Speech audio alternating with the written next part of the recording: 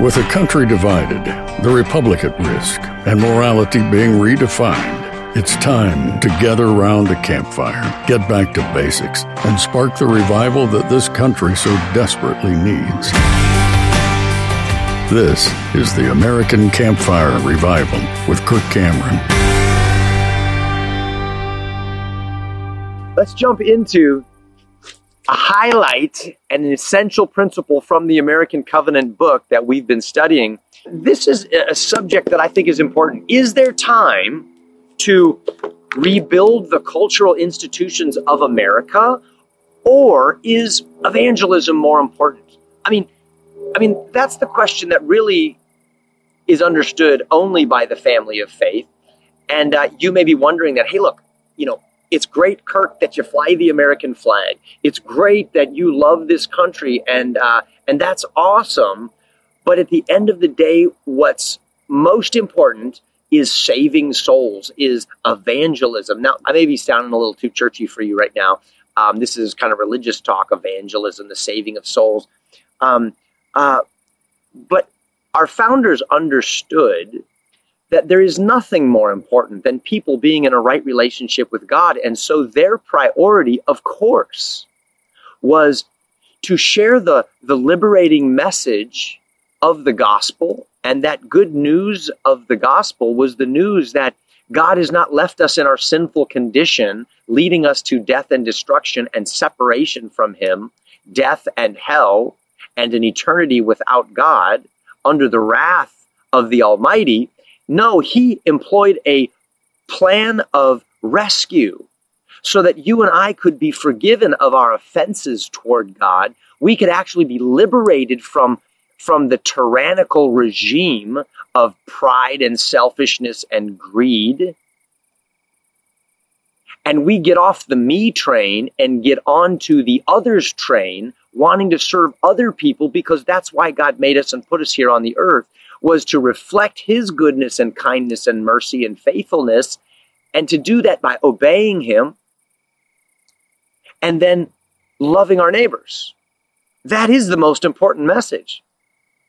And our founders understood that. In fact, they put it in the Mayflower Compact, the very first covenant agreement that they made with God and with one another. It was to advance the gospel to the ends of the earth. There was no question about that. But what they also understood was that equally as important as the message of the gospel to save someone's soul was the application of the gospel to all areas of life. So to illustrate this, let me say this. If I were to tell you, hey, I've got the message that's going to save your soul and is the most important thing for you, and yet you looked at my marriage and saw that I had not loved my wife well, and I had not led my children well, and that I had squandered all of my money, and I let my health go down the toilet. You might say, you're not a very well-balanced person. I'm not sure I really want to listen to what you have to say about my soul when your marriage is in shambles, your kids are a mess, and your own personal health and your finances are in the toilet. In fact, you'd want to see integrity where I apply these healthy principles and liberating principles to all of my life, and it would give credibility to my message when you saw health in all areas of my life. And the founders said the exact same thing. They understood that the gospel was important for saving people's soul, for connecting them to God. And it was also important that it manifested in healthy economies and healthy families and healthy churches and healthy civil governments. What would you think if the leader of North Korea told you that he loved God with all of his heart and he loved his people and he shared the gospel with you, and yet you knew that he was abusing his people and making them slaves and stripped them of all of their freedoms? You wouldn't believe his gospel message too much. That's the point. If it's real, it is going to work its way through all of our culture, and that's what God intended. He didn't just create your soul to save that. He created the world and called it good, and he created civil government and family and church and everything else. And his word is meant to apply to all of it. So is there a priority of the gospel over saving our country? I would say the gospel applies to both your soul and your nation. Because when your soul and your heart and mind are liberated by the mandates of heaven to turn from your sin and trust in the God of heaven, you as a liberated person then are commanded to turn and liberate your neighbors and liberate your institutions. And that's the beauty of the gospel, is that it leavens everything. It's all-encompassing. It's infused in totality throughout all of God's creation and is not limited to just your soul and your neighbor's soul. Isn't that great? I mean, when I'm set free, I get to heavenize my marriage, and then I get to heavenize my home. I teach my children, and I create an environment where my friends want to come over here. And then I begin to share those principles with other people. And then the principles begin to spread. I think that's making sense. Some people have gotten distracted with this idea of rebuilding the institutions of our country because they say Jesus is coming soon. So now we're talking about end times. We're talking about the second coming. And again, for those of you who are not familiar with Christian teaching, it's the teaching that Jesus said he was leaving this earth. He ascended into heaven, and he said, and then I'm going to return. And people for millennium have believed that Jesus is coming soon, meaning was going to be coming in their lifetime. Well, think about this. Every generation of people who have said that Jesus is coming in their lifetime so far have been wrong, right? Because here we are 2,000 years later. Now, while this is not a subject that we can get into in depth here, what we do know is that if Jesus were to come, let's say, Monday, you and I have a responsibility to be present in the world, wholeheartedly applying God's heavenly principles to our homes, our families, our community, and our nation today and tomorrow and Saturday and Sunday. Okay? And so some people have actually given up on trying to rebuild our institutions and our nation because they're convinced Jesus is coming so soon that there's no point in doing that. And they believe that other things like the world is destined to just get worse and worse, which we know is not true when we read the Word of God, that God is the ruler of this world. And we can expect revival when a people of a nation apply God's Word to every aspect of their life and culture. When they obey it, it results in blessing. Hey guys, it's Kirk here. Did you know that another option to traditional insurance even exists out there? I get that it may come as a surprise since we're so conditioned to think traditional insurance is our only option, but that's simply not true. My family has been using Christian healthcare ministries over the last several years, and I cannot recommend them enough to other like-minded believers looking to do things differently than what we've been told to do. CHM is the faith-based alternative to insurance. And most importantly, with CHM, we know that our money is going to help other fellow Christians when they're in need.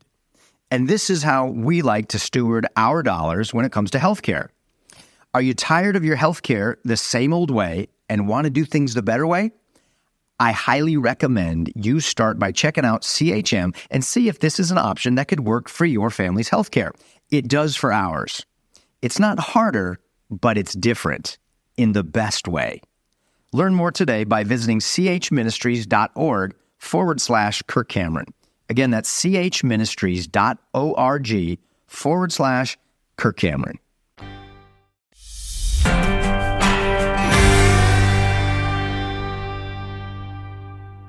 And if we don't apply God's word to this culture, and we allow others to fill the leadership roles in our society, we can expect that things will continue to get worse, right? It's like I saw a plane flying across the sky here.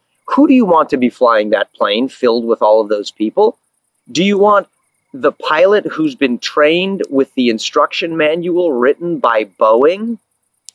Or do you want the person who's never been trained in the instruction manual and actually denies the existence of Boeing? Well, of course, you want the guy who reads the manual and respects and obeys it and practices it. In the same way, we have a nation that is either going to be led by members of the family of faith who have the instruction manual of the Bible that teaches us how to fly the nation filled with all of these people and lead them to the desired destination of liberty and blessing, or we're going to have ungodly people who deny God and his word and his power and think that they can fly it on their own. The problem is they're going to fly it into the side of a mountain or into the ocean, and the people will perish. God is so kind. He's given us an instruction manual not only on how to get to heaven, not only to govern your soul, but how to have a healthy family, how to properly educate your children, how to govern your nation. And so that's what we need to do. We need to pray for our leadership that they would join the family of faith. We need to pray that good, godly men and women will begin to run for office. We need to support them. We need to vote for them. We need to pray for them. Let me read this to you. This is a story in the American Covenant. I love this little story. The author, Marshall Foster, said that he spoke to a large audience of pastors concerning the strategic need to rebuild our nation to the glory of God. And one of the pastors came up to him and said, "Hey," he said, "you know, I think that's a worthy effort that you're attempting. But ultimately, you know, if God wants to restore our nation, he's going to do it. All we need to do and all we can do is pray." And he said, "Hey, let me ask you a question. Do you have any farmers in your congregation?" He said he did. He said, "Well, how do you think they would respond, and how truthful would it be if you just told your farmers, hey, look, you don't need to plant anything. You don't need to cultivate the ground. You don't need to pull any weeds. You don't need to water the soil. All you really need to do is pray. And if God wants to give you a good harvest, he'll do it." Not a great plan. No, prayer is great, but God answers our prayers primarily by giving us the strength and courage to do what we need to do.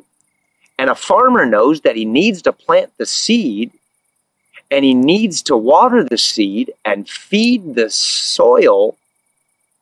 And then he prays that God will bless his efforts, resulting in a bountiful harvest. You get the point. The pastor understood.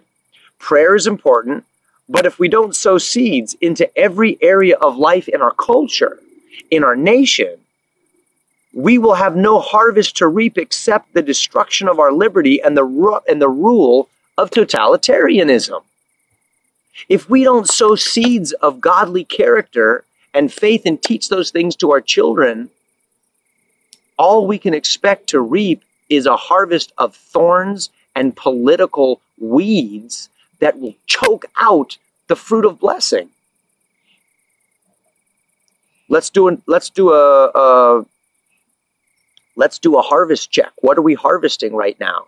I'm seeing more and more restrictive mandates. I'm seeing more and more censorship of truth. I'm seeing more and more suppression of political information, medical information, economic information. I'm seeing less and less truth being broadcast through our media, and more restrictive measures that only allow a certain narrative to come through.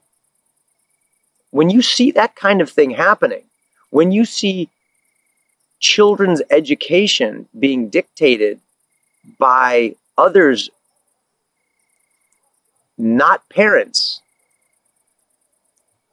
when you're seeing good being called evil and evil being called good, when freedom of speech is being suppressed, there's no other word for that than tyranny, than totalitarianism. And so what do? We've got to get back to sowing the seeds of truth and hope that's found in the Word of God. And I'm trying to do that through the American Campfire Revival. Listen, I want to show you again something that I'm excited about. It's called the 10-lesson video training series. Let me get some light on this. There it is. I condensed all of the book of the American Campfire Revival into 10 lessons so that you can teach them at your house, to your friends and to your family. It comes with 2 DVDs inside. There they are. It also comes with a revival journal so that you can journal all that you're learning, all the thoughts that God brings to your mind and the quotes and the scripture verses that you think are important.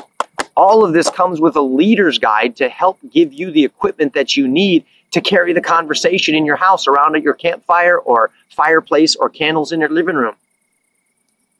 I want to make our time, I want to maximize the value of our time together and all that I can offer you in terms of resources, because I'm just one guy.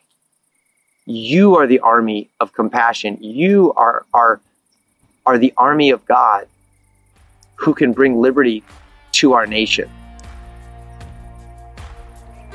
And I'm so thankful for you. God bless you. Thank you for listening to the American Campfire Revival Podcast. Be sure to subscribe so you don't miss a single episode. If you'd like to learn more and join the movement, visit kirkcameron.com.